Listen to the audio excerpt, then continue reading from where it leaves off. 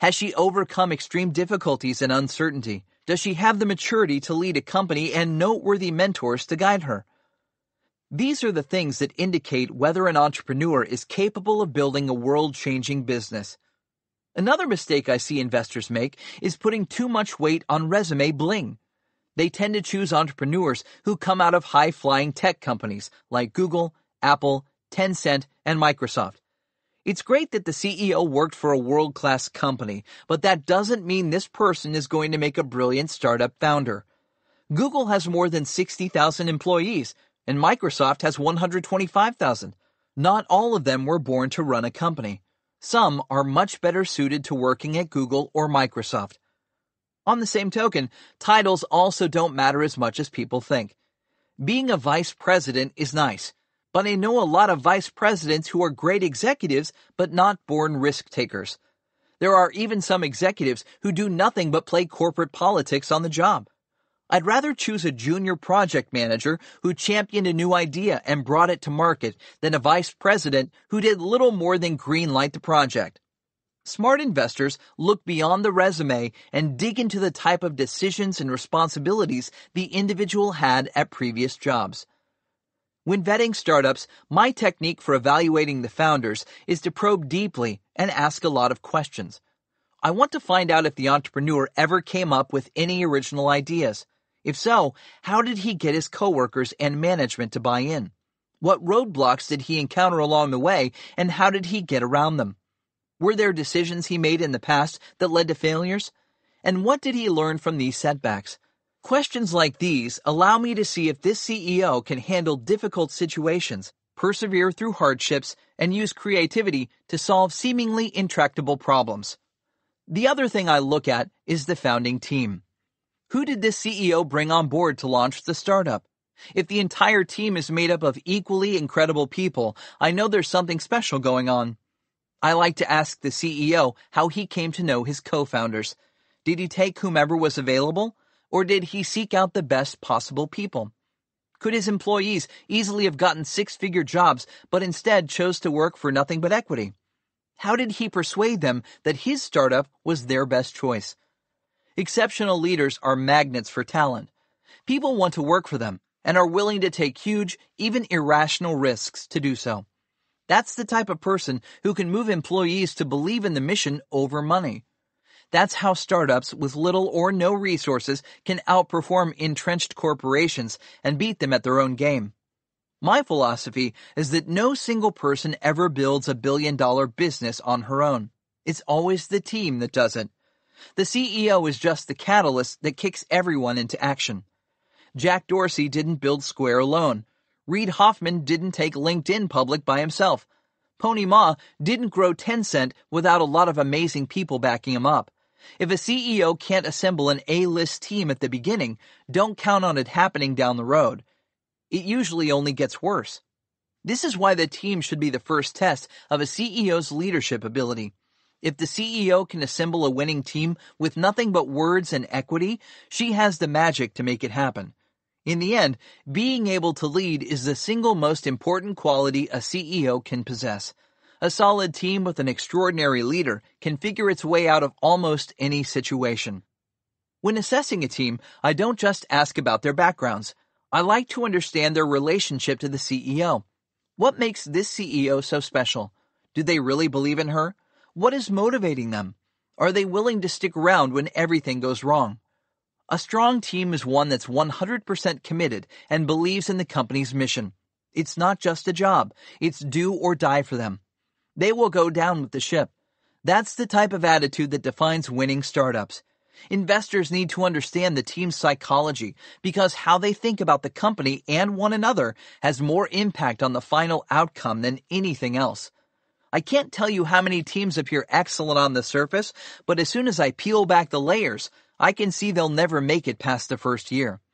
That's why I spend more time analyzing the team than anything else.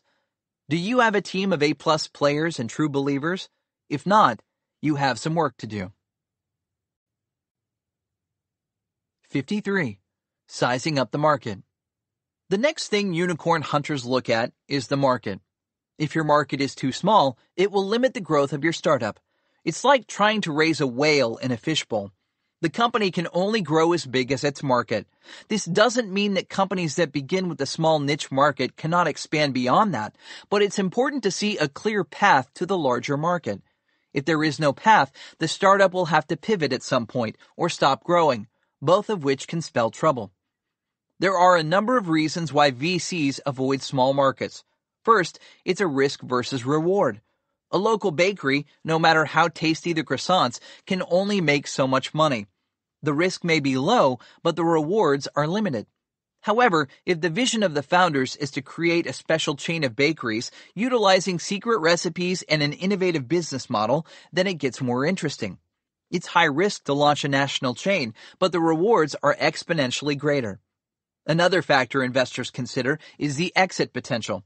Small, slow-growth businesses seldom, if ever, IPO, and acquisition offers are few and far between. Even if the niche company has an incredible new technology, the value of the technology almost never matches the value of a rapidly growing company targeting a big market. Major corporations, which have the money for large acquisitions, tend to focus on growth markets, not niches, without the potential for expanding to larger markets. Early-stage investors also need to consider follow-on investors. If they invest in a business with a small market, this automatically excludes later-stage venture capital. Institutional VCs are not interested in small exits. It's not their business model. They need supersized returns, and that means big markets and rapid growth. If a startup can't deliver this, Tier 1 VCs won't come in, and the startup will have trouble raising future rounds. Smart angels don't want to put money into a company knowing that few, if any, late-stage investors will follow suit. Last, big markets mean more mind share. Few people hear of smaller startups, but everyone knows the top unicorns. Those logos on every VC's website are usually names that most of us recognize, not some tiny startup that sold for $25 million, even if the return was 10x. So, all things being equal, bigger is not only better, it's often the only logical option. Remember this when your startup is raising funds. If the market isn't big enough, don't count on venture capital. They aren't coming to your party. 54. Who's really your customer? One of the first questions I ask when a startup approaches me is, who's your customer? I once had an entrepreneur answer, women. I prompted him to say more, but all he said was that his startup targeted women, all women, and no more details followed. I wound up telling him I wasn't interested in investing. Why was I so quick to decide? Is it because I don't like women? No, I can assure you that I like women. My problem was that this CEO didn't know the customer at all. What did he mean by women? Elderly women? Teenage girls? Working mothers? Professional women? The customer is never just women. A startup must know exactly whom it is trying to reach and exactly why the customer wants to buy the product. How can a CEO build and market a breakthrough product if he doesn't even know who his customers are? It's critical for you to understand absolutely everything about your customers. What do they value most? Are they young, old, or middle age? How much money do they have? What type of cars do they drive? What type of movies do they watch? What are their goals and desires? The more you know, the greater your chances of success. If you run a B2B, business-to-business startup, the process is fairly straightforward. Spend a lot of time with your customers. Get to know them. Take them out to lunch. Find out about their lives, families, businesses, problems, and ambitions. Make note of everything. The more you know and the earlier you know it, the better. You shouldn't do this alone.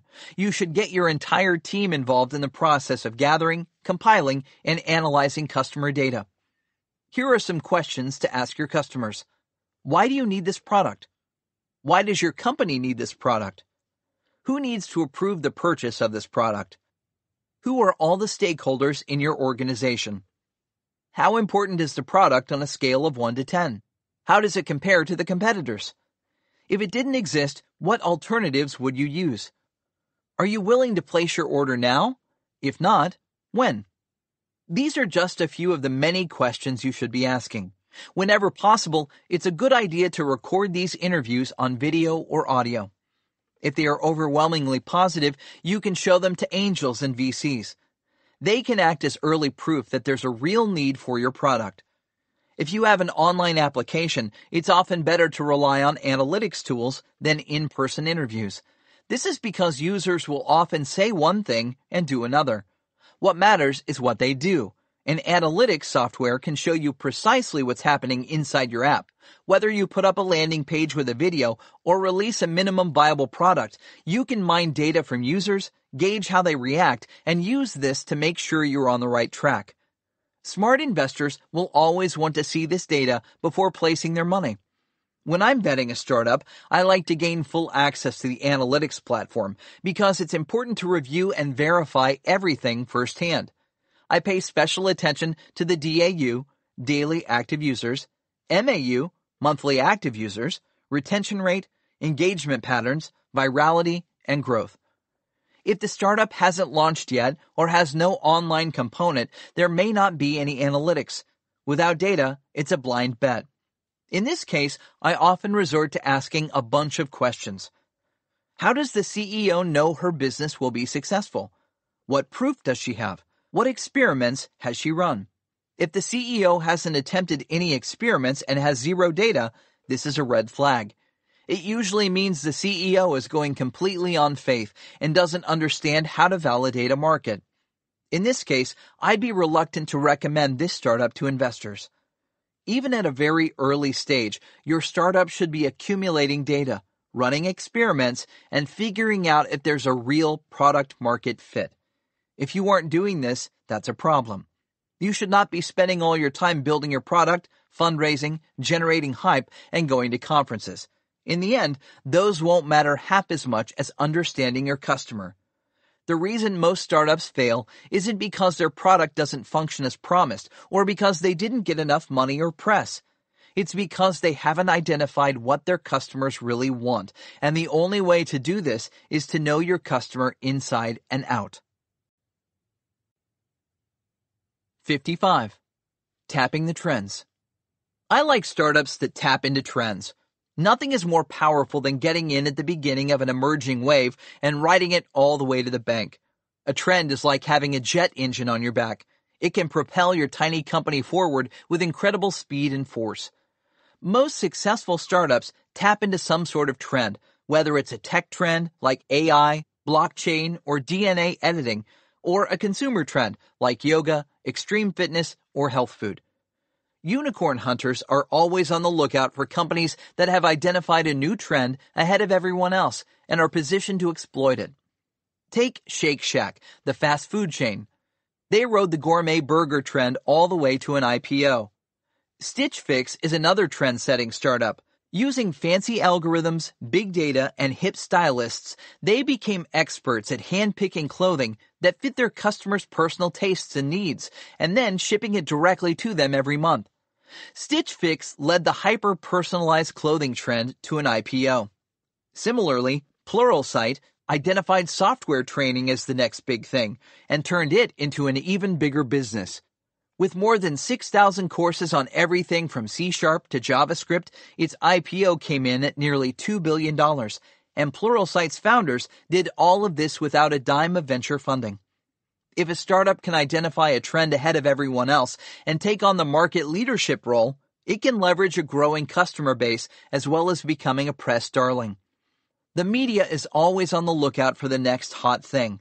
And if they spot a startup blazing the trail, it can become the poster child for the trend itself. This means an enormous amount of free marketing. For a cash-strapped startup, there's no better way to build a brand quickly. Just look at RX Bar, which piggybacked on the healthy protein bar craze. When the founder, Peter Rahal, asked his father for money, the reply he got was, "You need to shut up and sell 1,000 bars." That advice proved to be pretty sagacious. With just $10,000 of their own money, Rahal and his partner Jared Smith launched the company and began making their health bars by hand. It was an entirely bootstrapped operation. I'm not a designer, but Jared and I knew that we needed to get to market as soon as possible. So we opened up PowerPoint and created the best packaging we could, Rahal says. With their first protein bars in hand, they went around to local coffee shops and grocery stores and offered them for free. "We didn't care," says Rahal. "We just wanted people to start trying them out. Lack of designers, manufacturing, and a marketing budget didn't matter because they caught the wave. People just loved their product and started buying." "We knew we were onto something pretty quickly," admits Rahal. "It was the right thing at the right time. Instead of protein bars packed with sugars and other unhealthy and unknowable ingredients, RX Bar kept it simple, putting all the ingredients in bold type on every bar. A typical bar would announce in big, bold print, 3 egg whites, 6 almonds, 2 cashews, 2 dates, no BS. That resonated with their customers. The demand was so powerful that they couldn't keep up with sales. The bars marketed themselves. Word spread faster than they could scale, and the press loved them. They raised no venture capital or outside funding. They just kept it going until Kellogg stepped in and acquired the company for $600 million. How's that for tapping a trend? Trends also afford startups the opportunity to build a community. Trends happen because people are passionate and excited about something. "I even put my cell phone number on the package," says Rahal. "I wanted to make sure I was as accessible as possible. Feedback is how we grew." You may not want to put your personal phone number on every product, but it shows how committed the founders of RX Bar were toward engaging their community.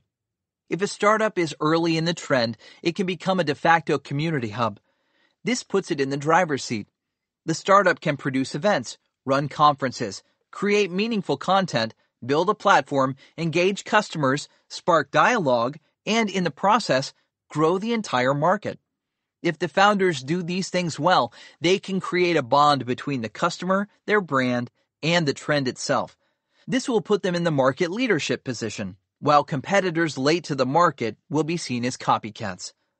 Smart founders will make it their mission to completely own the trend. This means doing everything they can to take the helm and steer the trend in a positive direction. The trend success becomes the startup success.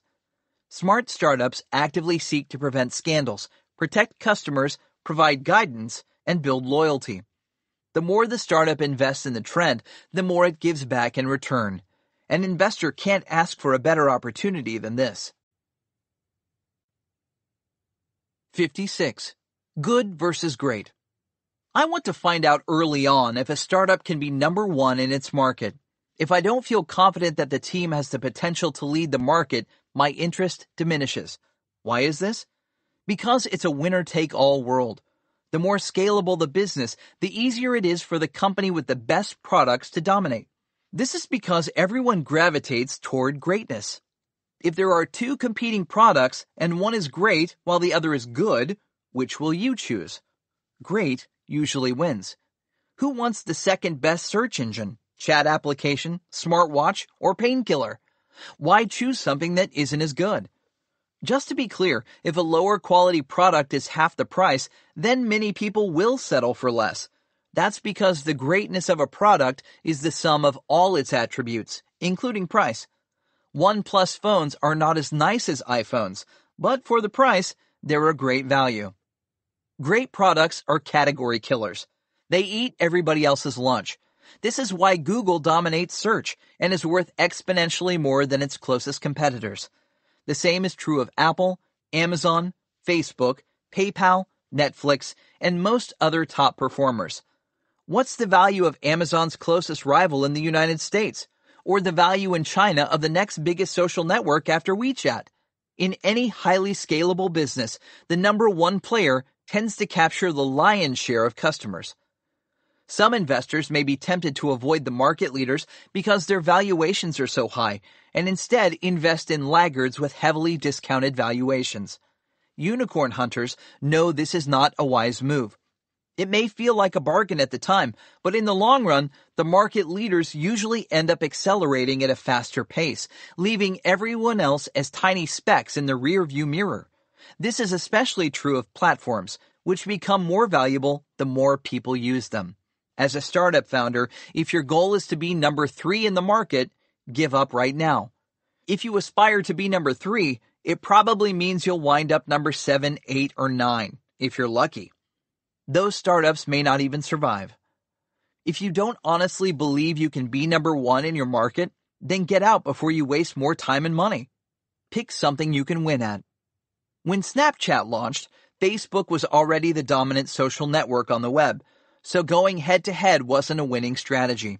Instead, Snapchat focused on mobile communications. Back in 2010, Facebook wasn't yet a dominant player in this market. That meant the playing field was open. Snapchat targeted teens who wanted a free way to text and share photos. The disappearing messages made it even more attractive to this demographic. Snapchat also worked not only on phones, but also over Wi-Fi, so teenagers without a data plan could still use it. The app turned out to be a winner for its investors. Snapchat wound up going public in 2017. On its first day of trading, the stock soared 44%, valuing the company at $28 billion. If you look across product categories, you will always find one company that owns not only the space, but also the name itself. For example, when most people think of CRM, customer relationship management, the first name that pops into their heads is Salesforce. For databases, it's Oracle. For marketing automation, it's Marketo. Inbound marketing is dominated by HubSpot. SurveyMonkey is the Survey King. Zendesk leads customer support. DocuSign is equivalent to e-signatures. And Zuora owns subscription billing. You get the idea. By owning the name, leaders in any market obtain a huge advantage. They have greater brand recognition. They garner the most media attention. They appear more trustworthy. And they can offer more value, especially if there's a network effect. All of these add up to enormous barriers to entry, making it virtually impossible for a competitor to catch up. Another key factor is scalability. In highly scalable businesses, a small head start can rapidly expand into a huge lead. Once a market leader with a superior product moves ahead of its competitors, it will gain momentum. It has an easier time raising capital. It can take advantage of economies of scale. Its brand becomes even more valuable. And it can fuel its growth by reinvesting more and more of its resources into sales and marketing. We see the story being played out over and over again in Silicon Valley. Even if competitors come out with better products, it doesn't matter. Once a company is established as the market leader, it owns the space. The graveyard is littered with corpses of PC operating systems companies that tried to displace Microsoft. Apple was nearly one of those. If it were not for Steve Jobs returning to the helm and pivoting the entire company into online music, Apple may have died. That radical move is what saved it and opened the way for the iPhone, which in turn boosted Mac sales. The fact is that customers hate switching and will stick with the leader whenever possible. That's why giants like Alibaba and Amazon just keep getting bigger, gobbling up market share, while their competitors struggle to survive. For a startup, good is never good enough. You need to be great. So I want to ask you a question. Is your product truly great? If not, it's time to start over, just like Steve Jobs did. 57. What's your secret sauce? One question I enjoy asking founders is, what's your secret sauce? I want to know what makes their startup special. If they reply, well, we're like Product X, but we have this amazing feature, my heart sinks. I don't care how amazing that feature is. I need to hear what makes their startup so incredible that it will redefine the product category. I want to see something unique that sets the company apart from everyone else. That's the only way for a new entrant to break through. Listen carefully. I need you to understand this. There are only two ways for a startup to crack a market. If it doesn't do one of these two things, it will never rise above the noise. It must either be exponentially better than the competition, or else it must be radically different. Let's start with exponentially better. To truly leapfrog competitors, a startup needs to innovate in a way that makes its product so much more valuable to its customers that they cannot afford to stick with what they are currently using. People don't enjoy switching products. No one wants to learn anything new. There's a huge amount of inertia in the market. The best way to get customers to abandon one product and try another is to make them feel like they can't live with the status quo. Apple did this when it launched the iPhone. It was 10 times better than any other phone on the market. The user experience blew the competition away, and that's why this company, which had never produced a hit phone, could steal the market share from entrenched giants like Nokia, Motorola, and BlackBerry. Google is a similar case. Its search engine was significantly better than the closest competitor. It delivered the results that users wanted, but weren't getting. This helped Google roar past the established players, leaving Yahoo, InfoSeek, AltaVista, and others eating their dust. If Google had only been slightly better than the competition, it might not exist today. Skype is another example. It didn't invent VoIP, Voice over Internet Protocol. The technology had been around for years, but the phone companies didn't see a need for it. They had monopolies and could charge their customers outrageous fees for long-distance calls. Along comes Skype, offering calls that were inferior in quality, required specialized software, and didn't even work over a phone. People needed a PC. So, how did Skype win? It won by making the calls free. To many customers, especially those calling overseas, this was exponentially better. They were spending a small fortune on long-distance calls to family and friends, and they'd jump through almost any hoop to save that money. As a result, Skype had no problem competing with the big players. If a startup can't provide exponentially more value to its customers, then it needs to offer something radically different. By this, I mean offering value that customers cannot get from anywhere else. Let me give you a couple of examples. There were already a lot of instant messengers available when a startup called Slack launched its own service. Facebook Messenger, Snapchat, Instagram, and WhatsApp dominated the market, and competing instant messengers began dropping dead like flies. But that didn't stop Slack. It not only survived, it grew into one of the Valley's top unicorns. How did this happen? Slack used the same technology as everyone else, but offered a totally different value to its customers. Instead of being a personal instant messenger, it was designed from the ground up as a business collaboration tool targeted at enterprise customers. It's not Facebook Messenger, Instagram, or WhatsApp with an extra feature. It's a business tool. Most people use Slack right alongside their personal instant messengers. It doesn't compete with them because it offers a fundamentally different core value. Another startup that won by being different is Affirm, a consumer finance company. When Max Levchin launched the company, there were already plenty of payment and financing options available for U.S. consumers, including Visa, MasterCard, Discover, PayPal, eCheck, debit cards, and so on. Retailers didn't have any incentive to add yet another one to their growing list, and consumers weren't demanding one. So, how did Affirm break into the market? It did it by offering something none of the competitors had thought of, a simple, elegant way to make flat, monthly payments at the point of purchase online. It was a loan where the interest was built into an easy-to-grasp payment plan. This one innovation took off like wildfire, and Affirm grew into a healthy unicorn. If you analyze enough tech startups, you will see a similar pattern. If the startup isn't exponentially better or radically different, it's extremely hard to crack a category and grow into a unicorn. That's why you should look at your startup and ask yourself, what's our secret sauce? If you don't have one, you better start cooking something up.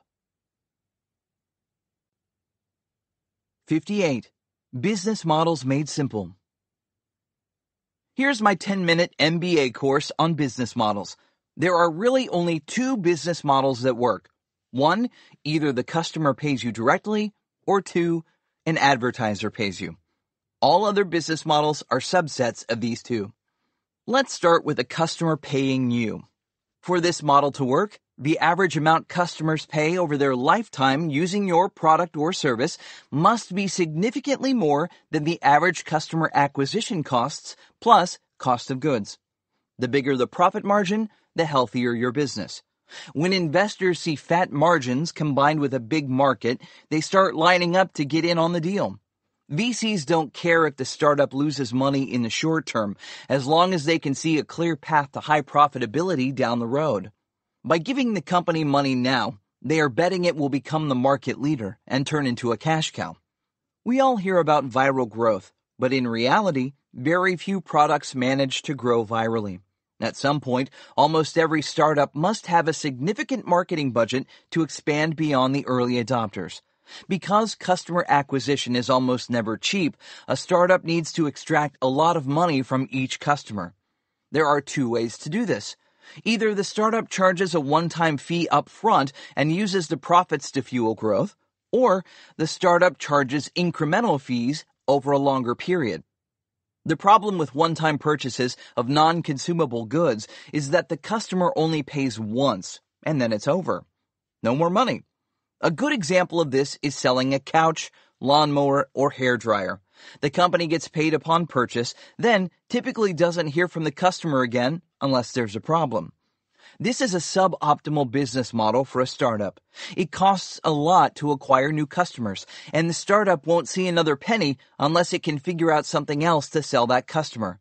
For startups, it's costly to develop and market a continual stream of new products. The one-time purchase business model is better suited for established brands that have name recognition, strong distribution channels, long-term marketing partners, and economies of scale. Even if the startup develops a new product that is radically different from anything on the market, it's usually not long before rivals copy it. They'll begin by undercutting the price to gain market share. We see this in consumer electronics. It's a brutal business as low-cost copycats drive down the price. This is why hardware startups have such a tough time. Unless they have proprietary technology that cannot be copied or some other significant barrier to entry, their margins quickly erode, leaving them little money to build their brand and grow the business. To complicate matters, copycats are getting faster and smarter. In today's hyper-connected world, if a product is at all successful, in a matter of months, a wave of clones will appear on the market. I've seen this firsthand. A startup spends a year or more innovating and comes up with a cool new gadget, puts it on Kickstarter or Indiegogo to raise money and awareness, only to have copycats selling the same thing at a lower price in no time. For this reason, smart investors tend to shy away from companies with one-time purchase models. It's a rough business. Instead, unicorn hunters like to focus on startups with a strong recurring revenue model. They don't care what the business is. It can be software, hardware, food, medicine, transportation, or anything else. What matters is whether the company can deeply monetize its customers. Let's go over 4 popular ways to monetize customers: subscriptions, consumable purchases, premium upgrades, and marketplaces. 1. Subscriptions. When the subscription model works, it provides a steady, predictable revenue stream. Investors love this because they can easily extrapolate from the past data and predict future growth. Most subscriptions have a monthly or annual fee. Unlike a one-time purchase, the initial cost is low or even free, meaning customers can try it out to see how they like it at little risk. The beauty of this model is that over time, even a relatively cheap subscription can add up to far more than a large one-time purchase. Good examples of this model are Zendesk, GitHub, New Relic, and Domo. These are all enterprise software as a service unicorns with robust subscription models. It also works for consumer products and services. Just look at Verizon, Netflix, and Dollar Shave Club. 2. Consumable purchases. Almost nothing beats selling consumables because once you get customers hooked, they keep buying, sometimes for the rest of their life.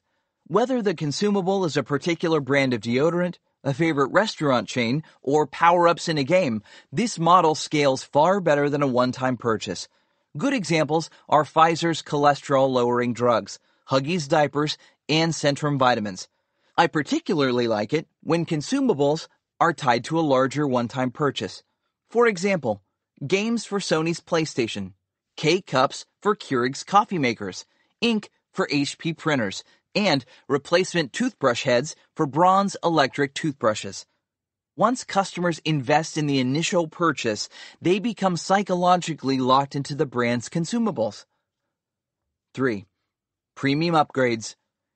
This is when a company sells add-on products or features. A good example is when you download an app and have to pay a one-time fee to unlock advanced features. I'm not crazy about premium upgrades as a business model for most products. The problem is that there are only so many upgrades most products can offer, and then the revenue stops. However, for certain products, such as card games, it can work incredibly well. For instance, a card game like Magic the Gathering can offer a virtually unlimited stream of premium upgrades, making it a cash cow. 4. Marketplaces. Creating a marketplace is arguably the most powerful business model of all because it scales so well. Marketplaces typically work by taking a small cut of every transaction. These small fees add up as the number of transactions increases over the lifetime of its customers. These businesses gradually turn into cash machines, netting sizable profits. Even better, marketplaces are highly defensible. Getting buyers and sellers to engage on a new platform is incredibly difficult, but once a company achieves critical mass, the network effect kicks in. This means the more buyers and sellers participating in the marketplace, the more valuable it becomes to everyone. Once a marketplace like Amazon.com, Alibaba's Taobao, eBay, or Airbnb achieves dominance, competitors find it almost impossible to catch up. Now let's talk about the second primary business model, advertising.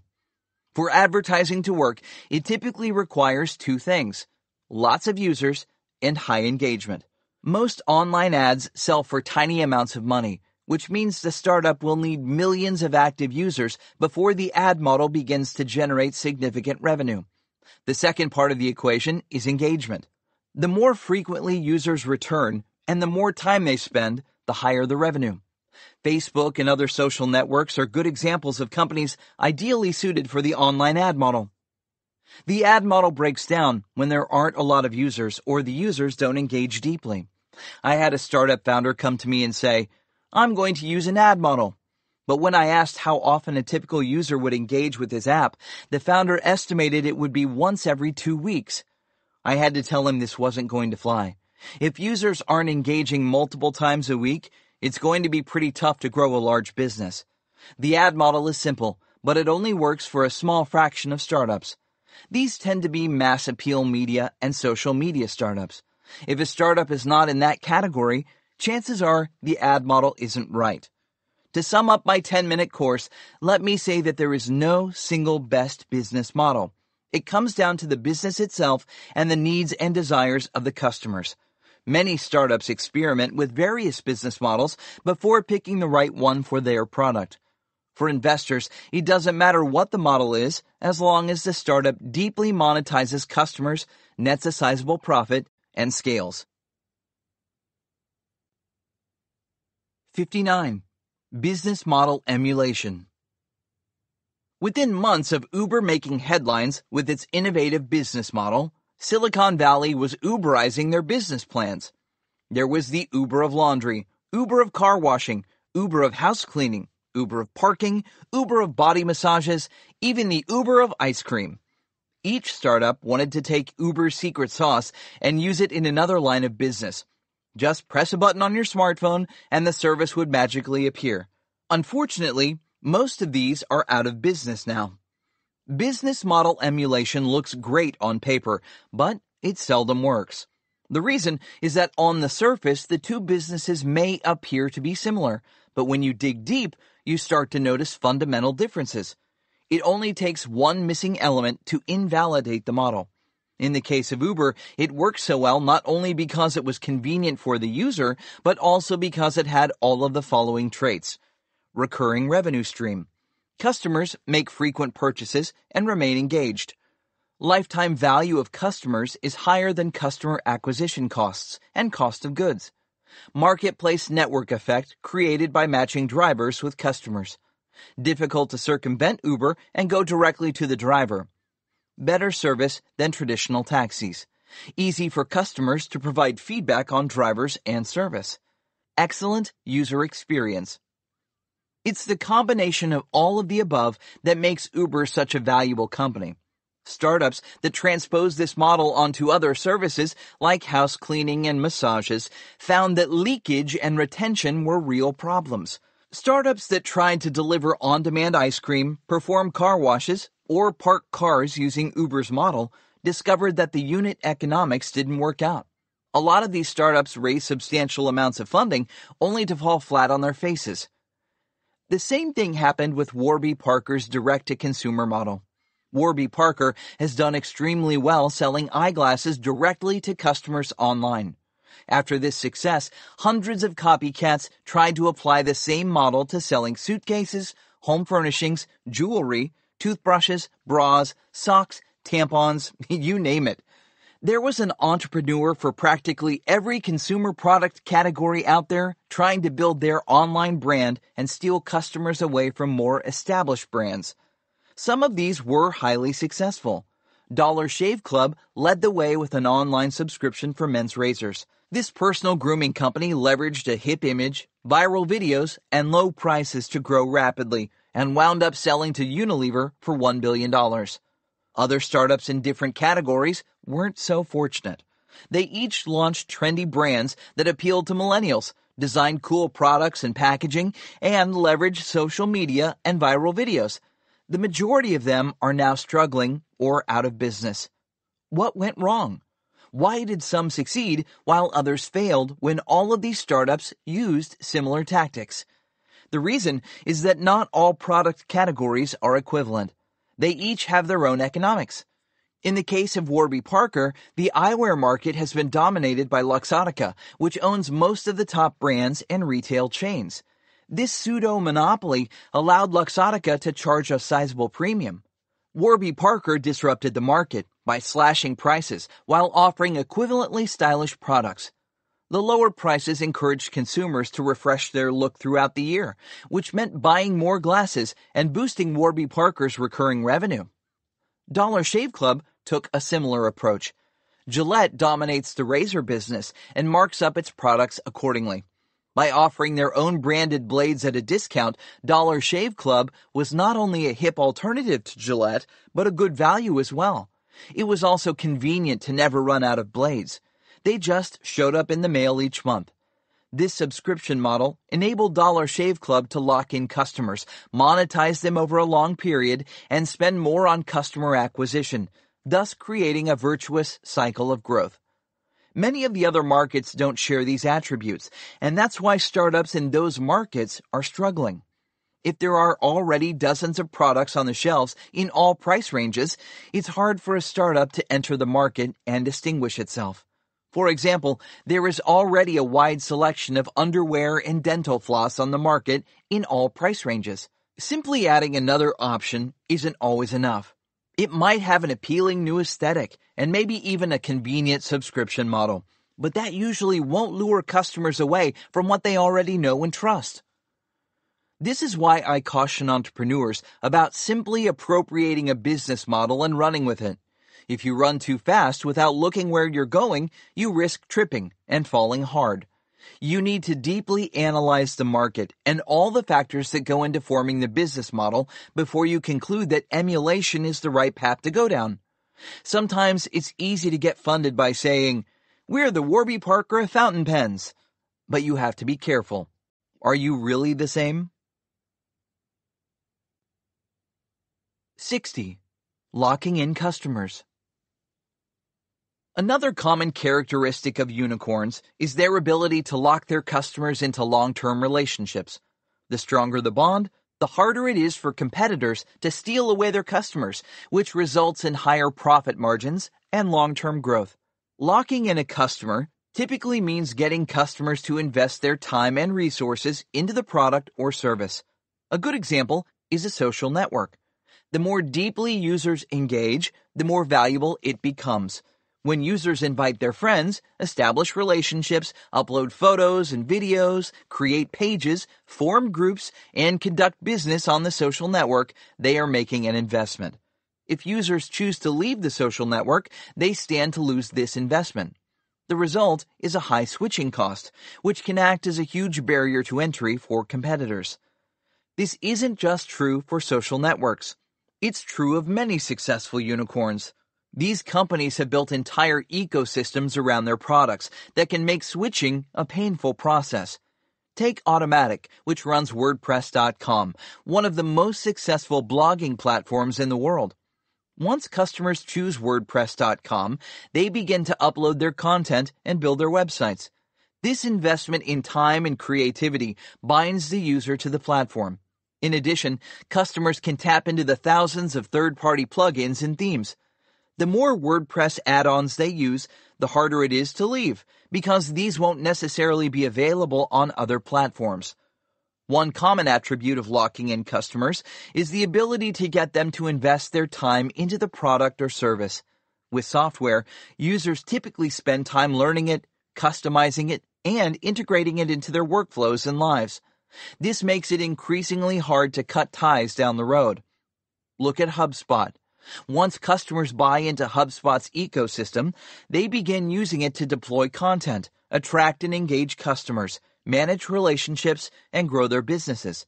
By the time companies are done integrating HubSpot into their workflows, it's hard to consider moving to another platform. Locking in customers has been how most of the biggest software companies in the world became so profitable. Microsoft did it with the Windows operating system. SAP has done it with its enterprise resource planning and business services. Oracle did it with its database management system, and Zendesk did it with its integrated customer support solutions. After adopting any of these platforms, it's tough to contemplate backing out. The software tentacles can reach so deep into a company's business processes and organization that the effort to unwind becomes greater than any benefit competitors can offer. This helps guarantee high profit margins over a long period, which investors love. 61. Hardware versus software. I am often asked whether investors prefer hardware or software startups. My answer is that software beats hardware almost every time. There are several reasons for this. First, hardware is hard. It's difficult to develop. Most first-time entrepreneurs don't realize how risky it is to bring new hardware to market. It's not like an app that you can continually tweak and improve. Once you begin manufacturing, costs can escalate, and one miscalculation can sink a cash-strapped startup. That's why we've seen so many Kickstarter and Indiegogo projects raising money but never shipping. The inexperienced founders often underestimate the time, money, and complexity.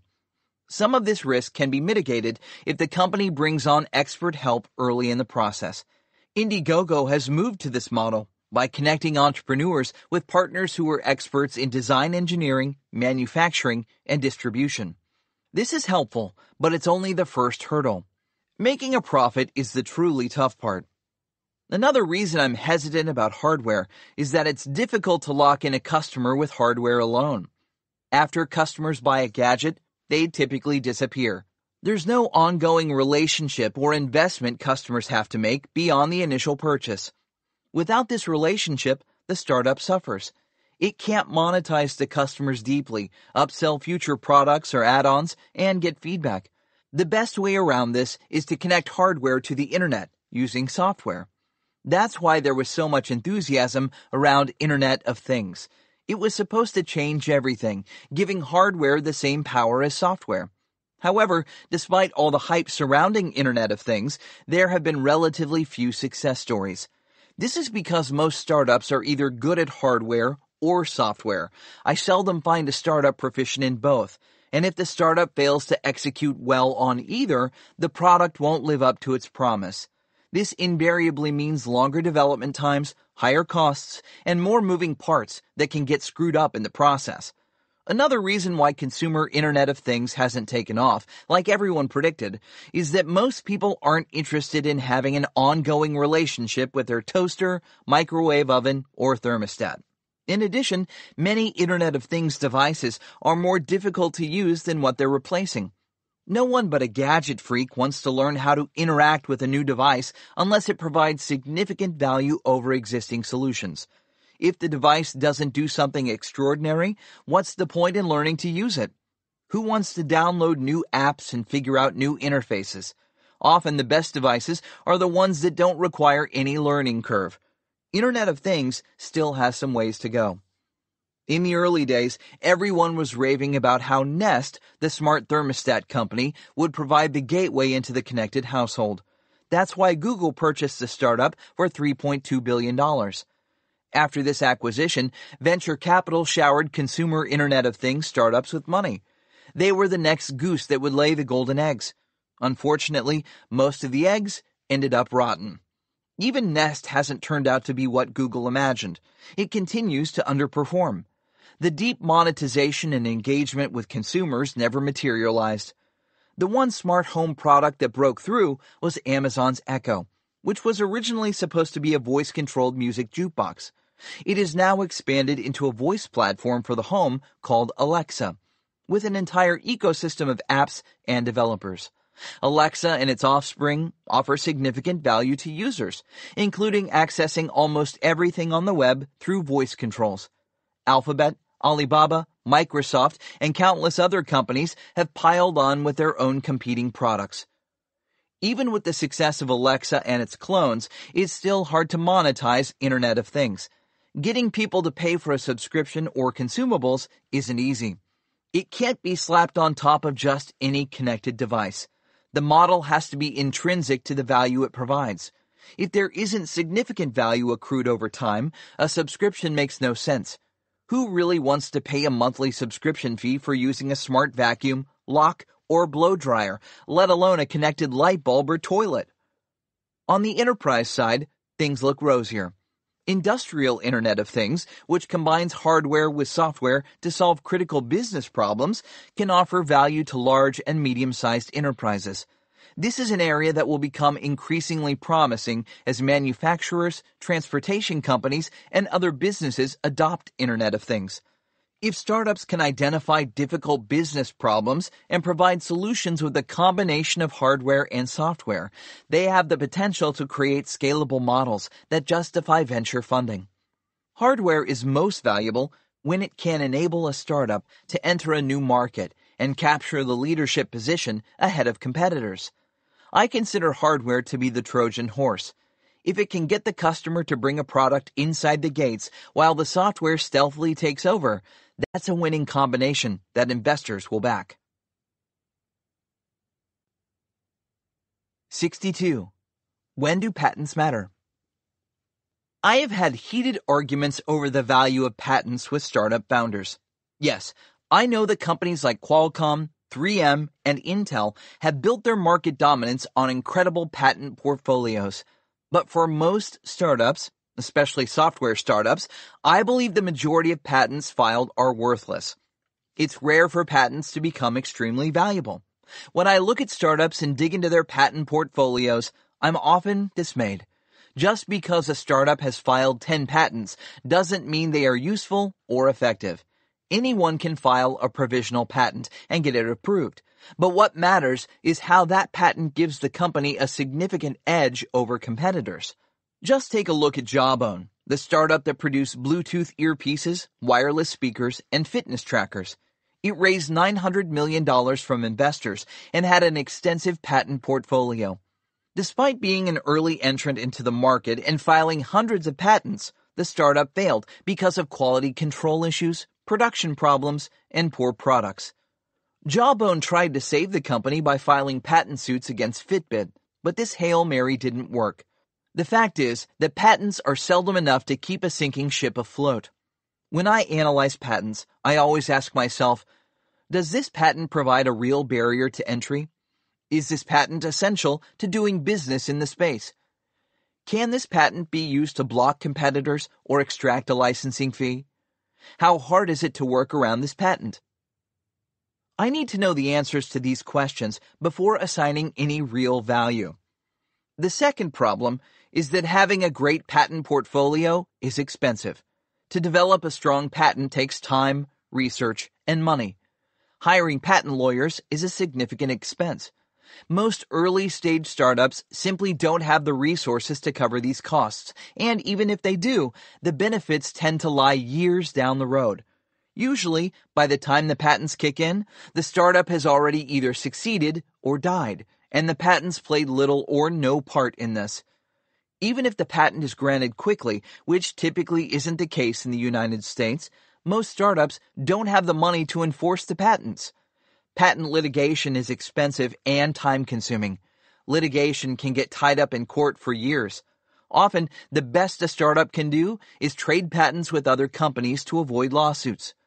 For all these reasons, I think it's wise for most early-stage startups to invest their time, money, and resources into building their businesses, not filing patents. The reason most startups fail isn't because they lack patents. It's because they never figured out the right business model in the first place.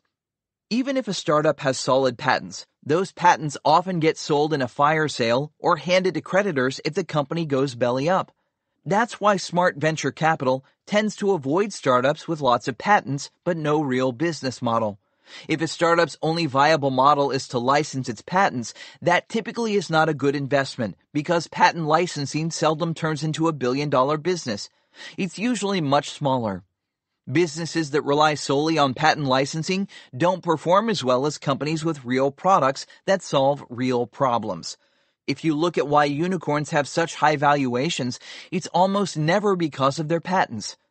Their value is primarily predicated on their market leadership and growth potential. WhatsApp is a good example of this. The instant messaging startup surprised everyone when it sold to Facebook for a whopping $19 billion. This was the fourth largest technology acquisition of the decade, according to USA Today. Even more surprising was the fact that WhatsApp did not bring Facebook any patents. WhatsApp is a great example of a startup that put 100% of its energy into developing its product and chose not to pursue patent protection. This is because patents wouldn't have added much value. The value was in their rapid growth, and they didn't get distracted from this focus. I'm not saying that filing patents is never a smart idea for startups. Some patents are extremely valuable. For startups developing capital-intensive businesses and new core technologies such as semiconductors, new materials, medical devices, robotics, pharmaceuticals, ag tech, space tech, and biotech, patents can be critical and well worth the investment in time and money.